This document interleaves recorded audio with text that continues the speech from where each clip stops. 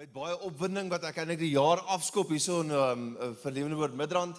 En miskien net voor ek voortgaan met ons dalk eers begin het deur vir daai kamera te kyk van ons aanlyn gehoor te sê baie welkom by ons aanlyn diens. Kerkfamilie, kan ek vra ook met 'n hande klap. Kom ons verwelkom ook net ons aanlyn gehoor. Baie welkom. Vir elkeen, en as jy dalk ver is of jy is dalk nog op vakansie is of op pad terug, daar sit 'n sin van opwinding hierso in die tent, en dit is regtig vir ons 'n nuwe seisoen, en 'n seisoen wat ons as gemeente het en beleef met afwagting vir wat die Here vorentoe gaan doen van hier af. Vandag is natuurlik ook Lewende Woord Midrand se verjaarsdag. Jacques het eintlik reeds genoem, en ons kan nie die verjaarsdag van Lewende Woord Midrand vier om dalk nie ook net eer te betoon aan Selwyn Botha nie. So as jy nie is by die gemeente, jy weet nie wie Selwyn is nie, maar Selwyn is die leraar, die pastoor wat hierdie gemeente eintlik begin het. Dalk moet ek sê, dis die leraar of die man wat die Here gebruik het om hierdie gemeente mee te begin. Weet jy, as ek nou dink aan Selwyn se storie, Selwyn Botha is tans in Australië, maar hy het op ouderdom 26 met 2 speakers, 'n TV en 'n dromstel agter op 'n bandambakkie eintlik die geloofstap geneem en die pionierswerk gedoen wat gelei het tot die ontstaan van hierdie gemeente. So Selwyn kyk sekerlik net van wie die tyd verskil, dalk nie in hierdie diens onmiddellik nie, maar ek wil vra dat ons as 'n gemeente net hom ook eer vir sy gehoorsaamheid en sy geloofstap, ook net met 'n hande klap. Dankie Selwyn, jy is amazing. So as jy dan nie weet van wie ek nou praat nie, later in die jaar sal jy dalk nog vir Selwyn dalk die kans hê om te ontmoet. Hy het ook pa geword vir ek dink die 9de keer, nee, maar hy het weer pa geword die 31ste Desember, so hy gaan nou nie onmiddellik op die eerste deel van die jaar noodwendig by ons 'n draai maak nie, maar as jy nie weet van wie ek praat nie, sal ons definitief later in die jaar ontmoet. So, ek wil nou nie te veel tyd vat rondom formaliteite nie, maar as ek dink aan waar die gemeente is, en as ek dink aan wat vir ons voorlê, dan dink ek eintlik met dankbaarheid terug na 2022 toe. Die Here was vir ons as gemeente geweldig goed gewees. Daar's 'n paar dinge wat natuurlik vir my uitstaan. Die een ding is, ek dink die sonsopkomsdiens laas jaar was vir ons as gemeente 'n nuwe hoogmate watermerk gewees. Weet jy, dit gee mense 'n sin van wat die Here in en deur 'n span soos hierdie kan doen. En ek weet daar lê vir ons nog baie groter en meer dinge so sonsopkomsdiens laas jaar voort. Ek dink aan groot gebeurtenisse in die loop van die jaar. Ek dink aan fliekreeks, ek dink aan Night of Light. En ek weet dit het met myself baie min te doen. Maar die hand van die Here, die guns van die Here is op hierdie gemeente. En as ek dink aan geleenthede soos daai, dit voel vir my asof elke jaar dit net beter en beter word. En dit is nie omdat ons harder werk nie. Hier en daar kan ek sien werk ons miskien 'n klein bietjie slimmer, maar dit is die Here se genade en guns. As ek dink aan enige iets belangriks in die lewe, dan dink ek aan is dit Spreuke 22 vers 29 wat sê die perd word gereed gemaak vir die oorlog, maar die oorwinning is van die Here af. Wat dit sê is, sonder ons harde werk en toewyding gaan dit nie gebeur nie. Maar laat dit gebeur, is eintlik net die Here, sy wil, sy genade, sy salwing wat dit maak gebeur. En ons is vir die Here geweldig dankbaar daarvoor. Maar weet, as ons dink aan 2022 en Lewende Woord Midrand se bestaan, dan gaan ons altyd dink aan daai stres wat ek gehad het vanaf middel September tot en met ons hier ingetrek het 12 Desember. As jy nie weet van die stres nie, jy weet van die trek. So, weet, maar die stres het begin daai oomblik toe ek besef het, ons gaan moet trek uit die vorige gebou waar ons was. En as ek dink aan hoe die Here vir ons hier voorsien het, hoe die Here deur verhoudinge ons hier gevestig het, dit wat uiteindelik vir ons gebou gaan word, 'n paar meter van hier af, dan is ek net so dankbaar teenoor die Here vir waar ons as gemeente is, en ek is verskriklik opgewonde oor wat vir ons voorlê. So gee my net een oomblik, om daarom net vir die groot geleentheid, die trek daai 12 Desember, vir 'n klomp ouens dankie te sê. So en ek wil hê met jou hande klap hou net tot aan die einde van hierdie gesprek toe, maar as ek dink aan die trek die 12 Desember, en jy mag dit dalk nie so beleef het nie, dalk is jy nie daarvan bewus nie, maar na die laaste vertoning van Night of Light laas jaar, 11 Desember, daai Sondag aand, het die vrywilligers, of klomp van ons vrywillige span, maar feitlik die hele cast van Night of Light, nadat hulle vir weke lank hard geoefen het, na hulle 'n klomp vertonings oor daai naweek gehad het, letterlik die hele kerk opgepak en die voorportaal gepak. Jy moes dit eintlik gesien het, dit was nogal iets om te beleef. Hierdie gemeente, hierdie span, is 'n amazing groep mense. So ek wil vir elke Dream Team member en elke gemeentelid wat daar bygestaan om in die trek, van my kant af sê, verskriklik baie dankie. Ek dink aan ons trek hiernatoe, net so 'n groot klomp van daai ouens in die volgende dag, maandag en dinsdag en selfs nog later in die week, kom help om die trek te fasiliteer of te vat, jy net letterlik stoele uit te pak en dit weet, die goed waarop jy nou sit en wat jy nou rondom jou sien, iemand het dit daar gesit. Dit was Dream Team members, dit was gemeentelede wat dit gedoen het. Dink aan ouens wat die trek vir ons moontlik gemaak het, 'n klomp vervoermaatskappye, kyk het vir Corneille vanoggend hier gesien, Corneille McKay vir Laser Logistics. Ek dink aan die ontwikkelaars hier, Rockfields Precinct, Jordan Construction, en dan Hybrid Electrical, een van die groot kostedraers om hier te kon intrek is natuurlik ons elektriese werk, en dit het Willem hulle en Jaco hulle vir ons eintlik gratis gedoen. Dis hulle manier om te gee. So hierdie is werklik 'n spanpoging. Kan ek vra dat ons vir elkeen te bydra gemaak het by die trek, net dankie sê met 'n lekker handeklap. Julle is genuine amazing. Nou dat ek inval met die woord, kan ek vra dat ons net vir 'n oomblik saam bid en ons harte voorberei. Here, dankie vir u woord. As ons na u woord toe kom, dan maak ons onsself nederig voor u, ontvanklik vir u woord. En ons verwagting is dat u met elkeen van ons persoonlik sal ontmoet deur u woord in Jesus naam. Amen. Nou Jacques is vinnig verwys na nuwejaarsvoornemings en hierdie is die tyd van die jaar wat elke predikant ergens in 'n kerk praat oor nuwejaarsvoornemings. Dit is mos nou maar so. Maar ek weet nie of jy weet wat is die mees algemene nuwejaarsvoornemings nie. Die mees algemene nuwejaarsvoornemings is nie om gewig te verloor en om fikser te wees nie. Dis op die lysie eintlik nommer 2 en nommer 3. Die mees algemene nuwejaarvoorneme is om meer geld te spaar. Of eintlik moet ek dalk sê net beter met geld te werk, jou skuld af te betaal, meer geld bymekaar te maak, wat dit ook al mag wees.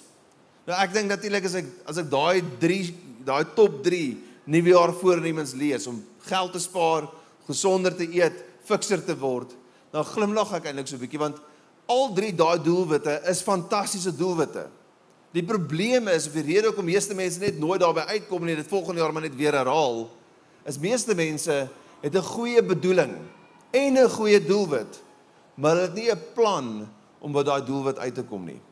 In sportsielkunde sal hulle vir jou sê, as jy 'n doelwit gestel het, moet jy die plan ontwikkel om by daai doelwit uit te kom.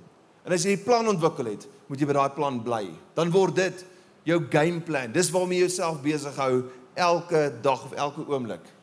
So as ek dink aan 2023, waarin ons nou is, ons staan in die begin van hierdie jaar, dan wil ek die volgende sê. As 2023 'n goeie jaar geestelik is vir jou, dan is dit 'n goeie jaar. Ek en jy weet nie wat voorlê in hierdie jaar nie. As jy dink aan laas jaar, het jy met hoop en verwagting gehoop 2022 gaan 'n maklike jaar wees. Dalk was dit nie, maar maak nie saak wat jy beleef het in 2022 nie. Dalk het jy teleurstelling beleef. Dalk het jy daar iets totaal onverwags oor die pad gekom. Dalk het jy 'n gesondheidsterugslag beleef. Ek weet van mense in die gemeente wat letterlik in laas jaar hulle werk verloor het. Daar is alles verskriklike slegte goed. Maar as jy te midde van dit nog steeds kan sê, 2022 was 'n goeie jaar geestelik, dan was 2022 'n goeie jaar geestelik. Net so kan ek nie vir jou sê wat voorlê in 2023 nie, maar ek wil vir dit sê, as 2023 'n goeie jaar geestelik is, dan is dit 'n goeie jaar. En daarmee sit ek my beste wense by, laat dit vir elkeen, in elke ander area ook, 'n goeie jaar sal wees. So ek het nogal gedink, as mens dit as jy doelwit sou stel, dat hierdie jaar 'n goeie jaar geestelik vir my sal wees. Dat ek in my verhouding met die Here sal verdiep, dat ek in dit wat die Here aan my toe vertrou het, dat ek daarin sal ontwikkel. As dit jou doelwit is, dan moet ons vir daai doelwit 'n plan hê, 'n gameplan hê. So ek wil 'n bietjie oor hierdie gameplan praat. En ek begin by hierdie eerste gedagte, en dit klink 'n bietjie snaaks om te sê, kom kerk toe. As ek nou dit sê, dan van my kant af moet jy net weet, dis 'n groot stelling om te maak. Dis nie omdat die gemeenteleier wil hê mense moet by die kerk wees nie. Dis seker nie ter sprake nie. Maar jy moet verstaan, die kerk is die Here se voertuig. En die Here se plan vir mense hier op aarde. Dis waar die Here ons in sy gemeenskap insluit. En die rede hoekom hierdie vir my eintlik so groot stelling is, as jy moet weet van my kant af, hoe ek groot geword het. Ek het altyd gesê, ek het as 'n kind kerk gehaat. Nou dis 'n baie sterk woord om te gebruik. En daarom gebruik ek dit partykeer, want dit was my belewenis as kind. Kerk was nie vir my 'n plek waar ek die Here beleef het nie. Dit was 'n ongemaklike plek waar ek ongemaklike klere moes aangetrek het en waar ek konstant in die moeilikheid was. Dit was my belewenis as kind gewees. Maar as jy 'n verhouding met die Here ontdek het, dan is kerk vir jou iets totaal anders. Kerk is daai gemeenskap, daai plek, daai eerste koneksie wat die Here vir elkeen van ons het.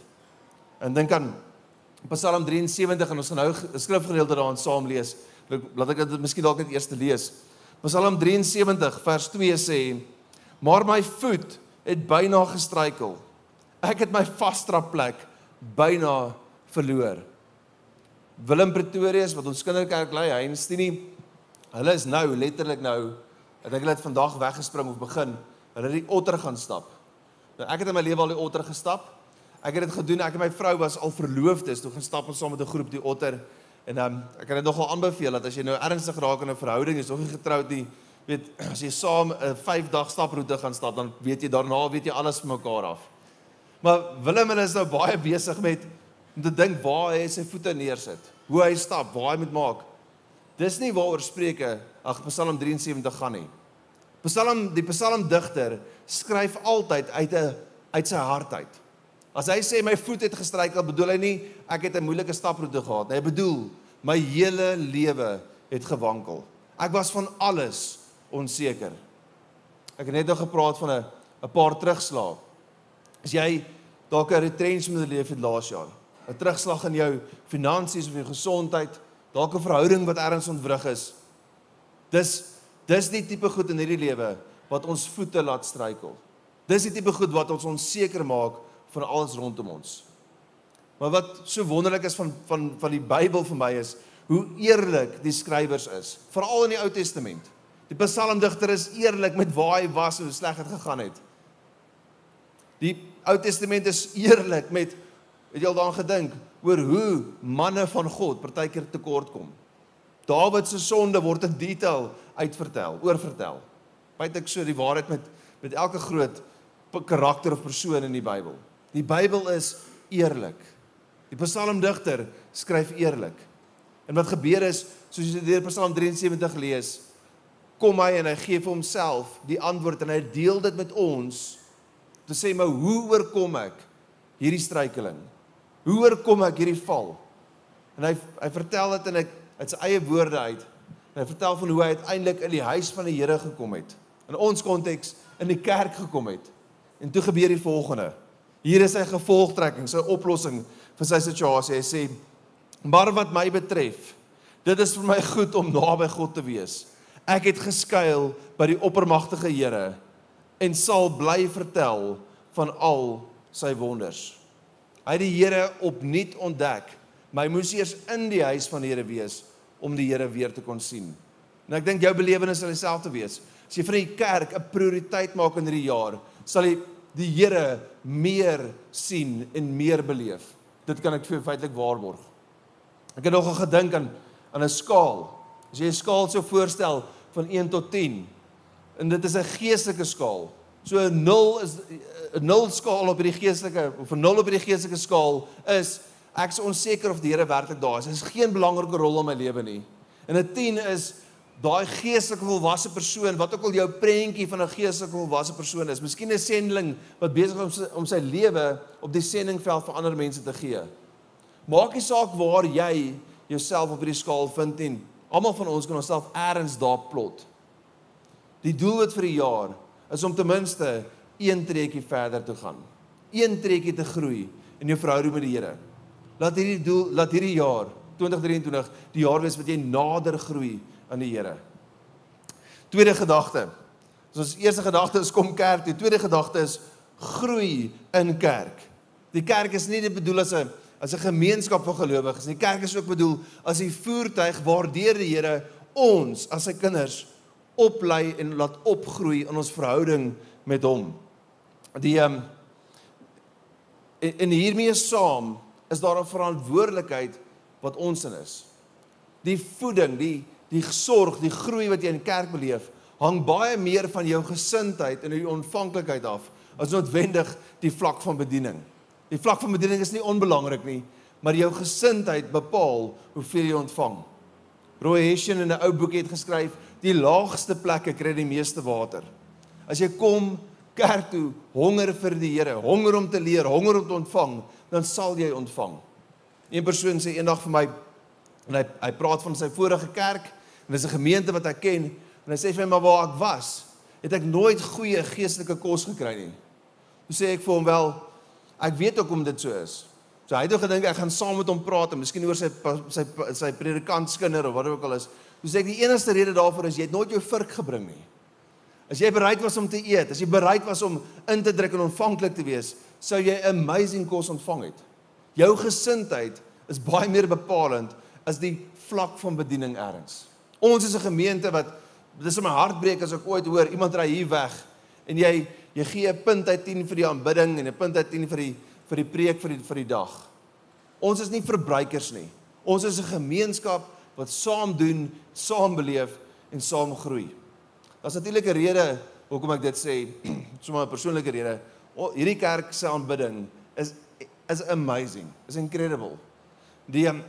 Ek het so baie om trots te wees, as ek net dink aan wat die Here doen in en deur ons worship team. Jy het die geleentheid om baie gemaklik, baie van die Here hier te kan beleef. So 'n paar praktiese punte rondom groei in kerk. Nommer 1, of die eerste gedagte, is maak van hierdie jaar die beste deur hierdie jaar, saam met ons as gemeente, te vas en te bid aan die begin van die jaar. So ons het die instelling by Lewende Woord Midrand, dat aan die begin van die jaar ons 21 dae in vas en gebed spandeer. Ons gee vir die Here die eerste en die beste van hierdie jaar, deur saam as gemeente te vas en te bid. Nou moenie laat die woord vas jou te veel pla nie, dit gaan nie vir my soveel oor wat jy nie eet nie. Dit gaan vir my baie meer oor wat jy wel doen. Dis dat jy by die Here indruk en van die Here prioriteit maak in die tyd wat voor lê. Ons wil ons vas ook so klein bietjie aangeskuif, want ons wil graag vandag op ons verjaarsdag vir almal roomhuise gee. So as jy klaar kom met dit om te vas, jy hoef nie roomhuis te vat nie. Ons meer vir die kinders dan. Maar vanaf maandag vas ons en bid ons saam vir die volgende 21 dae. En as ek net so 'n paar praktiese goed mag deel vinnig oor vas. So ek wil hê met in jou hart uitmaak op watter manier of tot watter mate jy wil saam vas. Daar's verskillende tipes vaste en ons lê dit maar so uiteen. Daar's wat ons noem 'n volledige vas en dis wanneer jy glad nie kos eet nie, jy net vloeistowwe drink en gewoonlik net water. As jy dit wil oorweeg, is jy welkom, maar ek dink jy moet dit jouself behoorlik daarvoor voorberei en seker maak jy het goeie hulp en begeleiding en selfs moontlik met 'n dokter praat as jy so ver wil gaan. Dis 'n volledige vas. Dan is daar iets wat ons noem 'n gedeeltelike vas. En dit is tipies soos wat Jode tot en met vandag toe nog sal vas. Hulle sal tipies vas, solank as die son skyn, eet hulle nie, maar hulle sal wel water drink. Maar as die son sak, dan eet hulle ete, en as die son, voor die son opkom die volgende dag, eet hulle ete. So 'n gedeeltelike vas, beteken daar sekere tye wat jy nie eet nie. Prakties gewys, kan dit beteken jy is offer een ete 'n dag op as jy wil. Dan is daar iets soos 'n selektiewe vas, en die beste voorbeeld daarvan in die Bybel is die Danielsvas, waar Daniel water en groente geëet en gedrink het, en dit was al. Hy het met ander woorde sekere kosse uitgesluit. Dan is daar iets wat ons noem 'n sielsvas, en dit is eintlik 'n bietjie van 'n nuwe term, maar dit gaan daaroor dat jy iets in jou lewe wat jou tyd en energie opneem vir 'n tyd, hierdie 3 weke wat voor lê, een kan sit. Dis miskien dalk vir daai jong persoon die regte ding om sy social media apps van sy foon te delete vir 3 weke. As jy 'n lewe vir 7de laan, wys dit nog op TV. 7de laan. Kyk, kom ons sê 7de laan wysig op TV. Sê net maar hier, dit was jou ding. Kyk, dan offer jy nou 7de laan op vir 3 weke. Jy gaan in geval nie iets mis nie. So ja, maar hoor net die beginsel. Jy offer iets op om tyd en ruimte te maak wat jy skielik meer het sodat jy by die Here kan indruk. Ek wil weer sê, vas gaan nie oor wat jy nie eet nie of wat jy nie doen nie. Vas gaan oor dat jy by die Here indruk, dat jy meer tyd maak vir die Here in die begin van die jaar. Wat ons gaan doen is ons volg 'n leesplan vanaf maandag wat kom. So daai leesplan kan jy kry op die week se Facebook live videoetjie wat ons opgeneem het hier in die gebou, of op vandag se online diens sal die link in die comments hê. So op jou Bible app gaan jy klik op die link, hy vat jou na die Bible app toe, jy stel Lewende Woord Midrand as jou gemeente, en die eerste ding wat gaan opkom is Lewende Woord Midrand se sogenaamde featured plan. Dis 'n 21 dae vas en gebed leesprogram wat ons as gemeente saam doen. Die rede hoekom ons dit so doen is, dis my werk, of dis hoe ek daaroor dink. Dis my werk om soveel as moontlik mense te mobiliseer en te kry om saam te bid en te vas. Ons kan radical gaan. Vanaf 4:30 elke oggend tot en met 6:00 kan ons hier bid. Ons kan al ons etes uitsluit. Maar die realiteit is, ons gaan 'n klein persentasie van mense kry wat dit werklik gaan kom saam doen. My doel is om almal te kry, om vir die tyd wat voor lê, opreg en ernstig saam te bid, en tot watter mate jy ook al gemaklik is, saam te vas. Ons as gemeente gee vir die Here die eerste en die beste van die jaar wat voor lê. Ek wil jou aanmoedig om dit saam te doen. Tweede gedagte, as ek praat van groei in kerk, is miskien dit, groepslewe. Lewende Woord Midrand is nie 'n kerk met groepe nie, Lewende Woord Midrand is 'n kerk wat uit groepe bestaan. Dis ons eerste landingsplek in die gemeente. As jy kerk toe kom en jy is nog nêrens anders betrokke nie, die eerste plek waar ek graag wil hê met betrokke raak, is by 'n klein groep. So vanaf hierdie Sondag is ons groepslewe registrasie is oop. Ons gaan later 'n bietjie van 'n launch doen daar rondom. Maar ek wil jou aanmoedig, as jy nog nooit by 'n groep aangesluit het nie, registreer op ons toonbank vir ons groepslewe.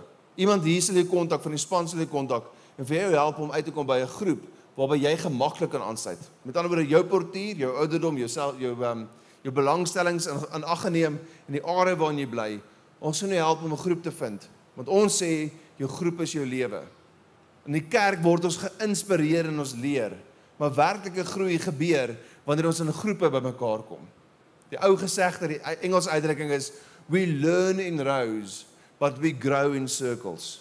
Dis 'n manier om te sê, werklike groei gebeur wanneer iemand jou op die naam ken, wanneer jou groepleier vir jou bid, daagliks. Ek wens dit vir elke persoon hier.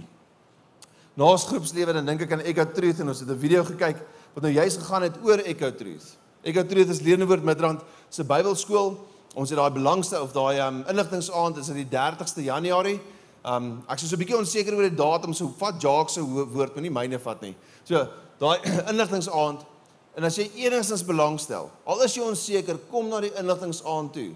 Ons sal graag vir die inligting wil deel, maar wat dit eintlik maar net behels, is 'n aanlyn 2 sessies per week. Wel, in die begin, sien maar vir die eerste paar weke 3 sessies.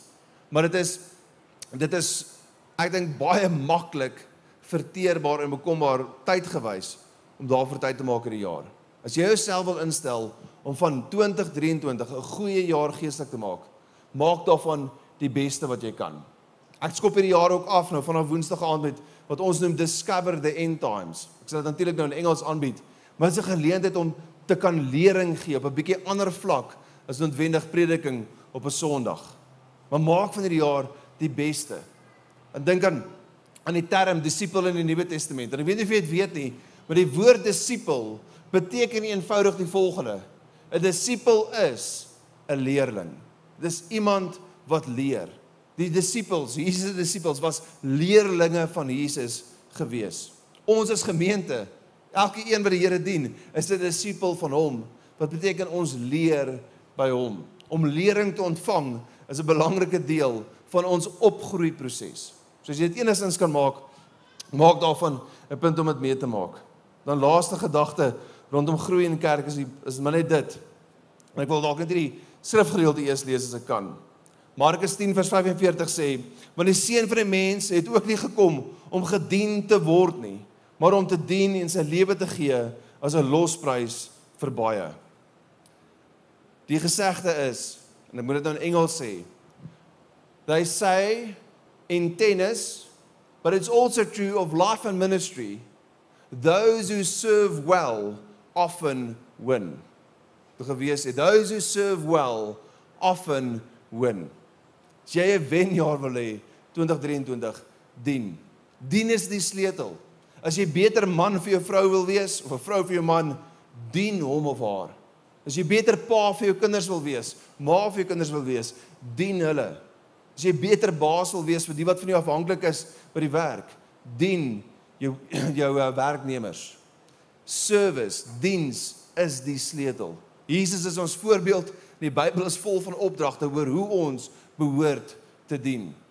As hierdie jaar 'n jaar is waar jy in hierdie area kan step up, dan wil ons graag van jou weet, want ons het soveel plek op ons dream team, waar jy betrokke kan raak. Inteendeel, as ek dink aan ons dream team members, die ouens wat, of nou by die kinderkerk is, of koffie maak voor die diens, of die tegniese ouens, die band die agter my, dis eintlik elkeen van hulle, is ergens in 'n posisie, besig om saam die missie van die kerk te verwesenlik. Dis wat ons doen met ons dream team. Dit gaan nie vir ons oor gratis arbeid nie. Dis 'n geleentheid om in die Bybelse opdrag, die groot opdrag, te kan deel. So dink in die gemeente se visie, ons stel dit so, ons sê, Lewende Woord Midrand se mandaat, en ek moet dit nou ongelukkig in Engels sê, is, to know God, to find freedom, to discover your purpose, to make a difference. Ek wil hê met dit vir 'n oomblik saam met my 'n bietjie dink hieroor. As jy dink hieroor is, die groot opdrag, gee of bepaal, dat ongeredde mense gered moet word. Dat geredde mense geherder moet word. Dat geherderde mense gedisipel moet word. Dat gedisipelde mense uiteindelik vrygestel of gemobiliseer moet word. Ons verwoord eenvoudig eintlik maar net die groot opdrag deur daai 4 frases. Know God, find freedom, discover your purpose and make a difference. Ons rig die hele gemeente in vir daai doel. Rondom mobilisasie wil ek wel net hierdie een ding sê. En dis 'n groot nuus by Lewende Woord Midrand. En ons dream team weet dit reeds en dalk het jy dit al gehoor. Met Jacques wat vanoggend die diens gelei het en die diens weer se land nadat ons klaar gepraat het, is eintlik vir 'n lang tyd al in sy lewe op pad. En hulle is 'n gesin met hierdie droom wat die Here vir een of ander rede in hulle hart gepraat het oor Alaska van alle plekke. Nou ek het al gehoor mense het droom van plekke oor see, maar ek het nog nooit iemand hoor droom van Alaska nie. Okay. Maar hierdie vreemde rede, en Jacques is maar 'n bietjie vreemd. Waar is Jacques? Ek sê daarom tong in die kies of knip oog. Die Here het op 'n baie interessante manier die weg oopgemaak vir Jacques om 'n gemeente te gaan plant oor 'n paar maande in Anchorage in Alaska. Ons as gemeente is hartseer om Jacques te sien gaan. Ons is hartseer om al die Britse te sien gaan. Maar saam met dit is ons trots om te kan sê, hoorie, maar ons as gemeente was 'n belangrike deel van Jacques en Net se voorbereidingsproses om uiteindelik 'n gemeente te kan plant. Ons het 'n rol gespeel om dit wat die Here in Jacques se lewe wil doen, te mobiliseer. Oor so 'n paar maande deel ek dalk nog so 'n klein bietjie nuus oor iets wat gaan gebeur in Australië ook. Die Here gebruik hierdie gemeente om mense op te rig, vry te stel en in hulle bediening of hulle roeping te gaan vervul wat die Here in hulle harte geplaas het. So wees saam met ons hartseer, ons gaan vir Jacques baie mis en hy gaan volgende week en selfs 'n week daarna gaan hy die woord bedien en so 'n bietjie die storie vir jou vertel dat jy dit uit sy mond uit kan hoor.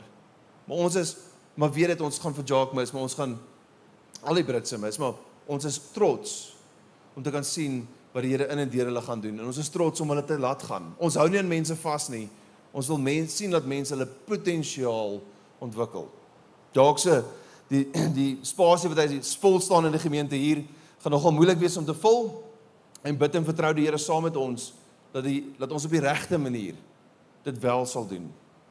Nou met dit alles gesê, wil ek oorgaan na my laaste punt toe. Soos eerste gedagte is, kom kerk toe. Tweede gedagte is, groei in kerk. Derde gedagte is, wees kerk. Lewende Woord Midrand is nie 'n gemeente met 'n sending afdeling nie. Ons het nie iemand ergens in 'n hoek wat na ons sendlinge kyk en ons uitreik nie. Ons is 'n sending. As ek dink aan ons roeping, as ek dink aan wat die Here aan ons toe vertrou het, dan is dit om 'n baken te wees, 'n plek te wees in hierdie gemeenskap, waar mense wat Jesus nog nie ken nie, die ewige lewe by hom of in hom kan ontdek. Ons is 'n sending. Ons ondersteun ook sending, ons doen ook uitreike, maar ons is 'n sending. Die een ding wat ek nooit wil hoor nie, is daai gesindheid wat party kerkmense se monde uitkom. Daai wat voor staan en sê, maar is daai ou lyk nou nie vir my of hy regtig hier hoort nie. Die persoon wat hier by die kerk aankom wat lyk asof hy nie hoort nie, die Here dalk die nodigste. Die gesindheid is vir party mense, ek moet dit nou weer eens in Engels sê, as for and no more. Yes, hier is nou net 'n lekker partytjie. Kom ons hou dit nou net so. Ons het 'n hart vir elke persoon in ons gemeenskap wat Jesus nog nie ken nie. En ons gaan nie rus tot elkeen gehoor het nie.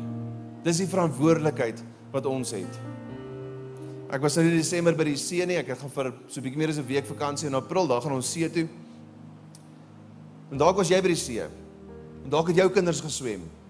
En as jou kinders geswem het, was daar waarskynlik 'n lewensredder aan diens. Ek kan vir jou dit sê, daai lewensredder, jy wil hê, dan moet 'n sekere gesindheid wees by hom. Jy wil nie hê, hy moet die houding hê van 'n sekuriteitswag by binne ons sake nie. Okay, dit was daai ou wat ons so sit en slaap. Jy wil hê die lewensredder moet sy oë in die golwe hê en weet waar elke persoon is. Dis die gesindheid wat ons as gemeente moet hê, solank as daar mense in ons omgewing is wat die Here nog nie ken nie. Ons is paraat, ons is op die uitkyk vir mense wat Jesus nog nie ken nie.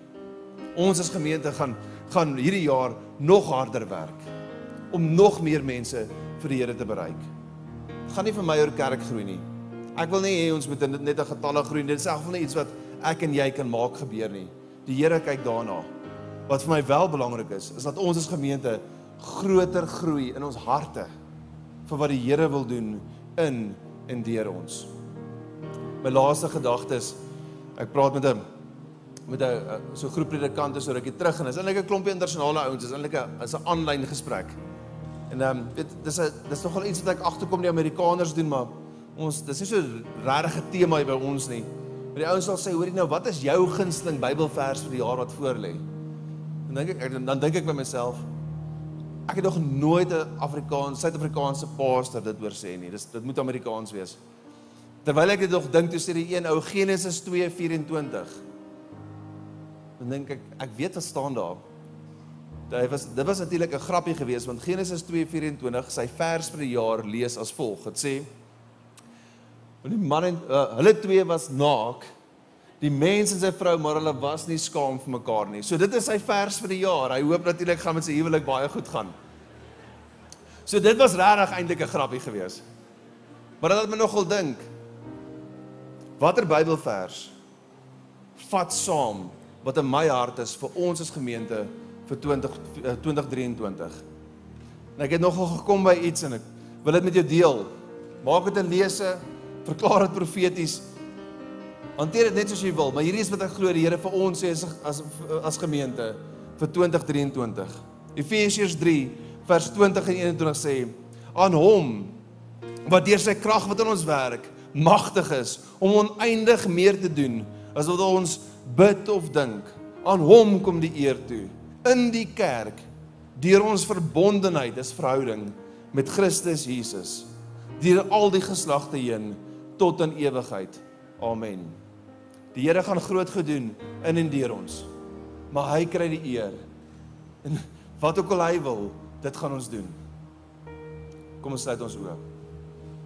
Here, ek bid oor elke persoon hier, u genade. Inteendeel, ek spreek hierdie woorde van Efesiërs 3 as 'n seëngebed oor elkeen. Laat u krag wat in elkeen werk, u mag wat oneindig meer kan doen as wat ons kan bid of dink. Laat u die eer sal ontvang. Laat u die werk sal doen omdat ons verhouding met u het. Ons dank en ons eer u daarvoor in Jesus naam. Ek wil jy net vir 'n oomblik die oë toemaak of nog toe hou. As jy hier is en jy het nog nooit by daai punt in die lewe gekom wat jy Jesus aangeneem het as jou verlosser nie, dan beteken dit jy nog nie die geskenk van die ewige lewe en die vergifnis van sondes ontvang nie. Dan moet 'n dag en 'n tyd in die lewe kom waar jy Jesus aanneem as jou verlosser. As jy vanoggend dit wil doen, dan gaan ek 'n gebed bid en ek gaan nie by hierdie gebed insluit. Ek gaan nie vorentoe roep nie, ek gaan nie laat opstaan nie, maar ek wil wel hê jy moet waar jy is, jou hand vir 'n oomblik in die lug opsteek en sê, Werner, ek is hier, ek wil by hierdie gebed ingesluit word. As jy hierby ingesluit wil word, steek net vir nou, vir 'n oomblik jou hand op. Dankie vir daai hand. Dankie. Ek gaan 'n laaste kans gee as jy, dankie. As jy hand opgesteek het, kan jy weer laat sak. Kerkfamilie, om elkeen wat hierdie gebed nou gaan bid, om dit vir hulle makliker te maak, wil ek vra, kom ons bid almal saam, hardop hierdie gebed. Voor ons bid wil ek net sê vir elkeen wat sy hand opgesteek het. As jy hierdie gebed bedoel, sien die Here die hemel het raak, dit maak van jou kind van God. Maar jy moet dit bedoel, dit moet uit jou hart uitkom. Kom ons bid saam. Here, dankie. dat U my eerste lief gehad het. Dat U seun gegee het om in my plek en vir my sonde te sterf. Vandag neem ek Jesus aan as my verlosser, sodat ek van vandag af kan lewe as 'n kind van God in Jesus naam. Amen. Amen. Kerkfamilie, kom ons gee vir elkeen daai gebed het. 'n Handeklap van aanmoediging. En as jy aanlyn daai gebed gebid het vir beide julle hier in die tent en vir die wat aanlyn gevolg het, as jy daai gebed vir die eerste keer gebid het of selfs die eerste keer opreg, ons het 'n verantwoordelikheid teenoor jou om vir jou te bid en jou te help met jou volgende geestelike tree. So help ons om jou te help deur na ons webblad toe te gaan en die skakel te soek wat sê ek kies Jesus. As jy daai vir ons invul, dan weet ons nommer 1 om vir jou te bid, en ons wil jou help nommer 2 vir daai volgende geestelike tree. Baie dankie. Daarmee groet ek ons aan en gehoor. Die Here seën julle.